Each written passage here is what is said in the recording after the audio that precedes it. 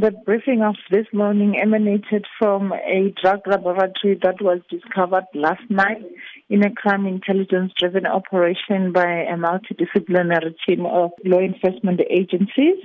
At this stage, the members of Forensic Science Laboratory are busy combing the scene to make sure that the evidence is protected, as well as getting evidence for further investigation.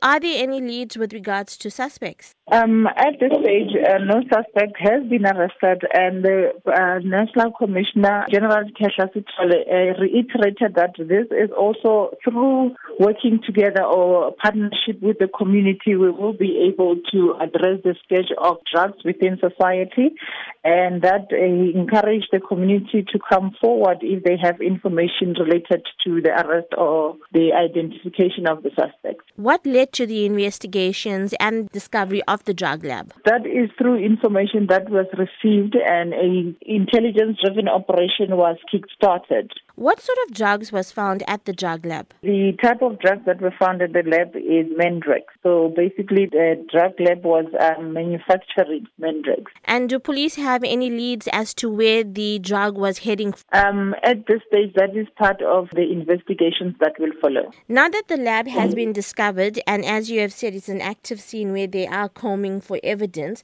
what will happen to the investigation? The case will be transferred to the DPCI, which is working in a team of multi-disciplined or multi-skilled investigators, where they will be able to investigate further to trace the suspects and eventually bring them to court.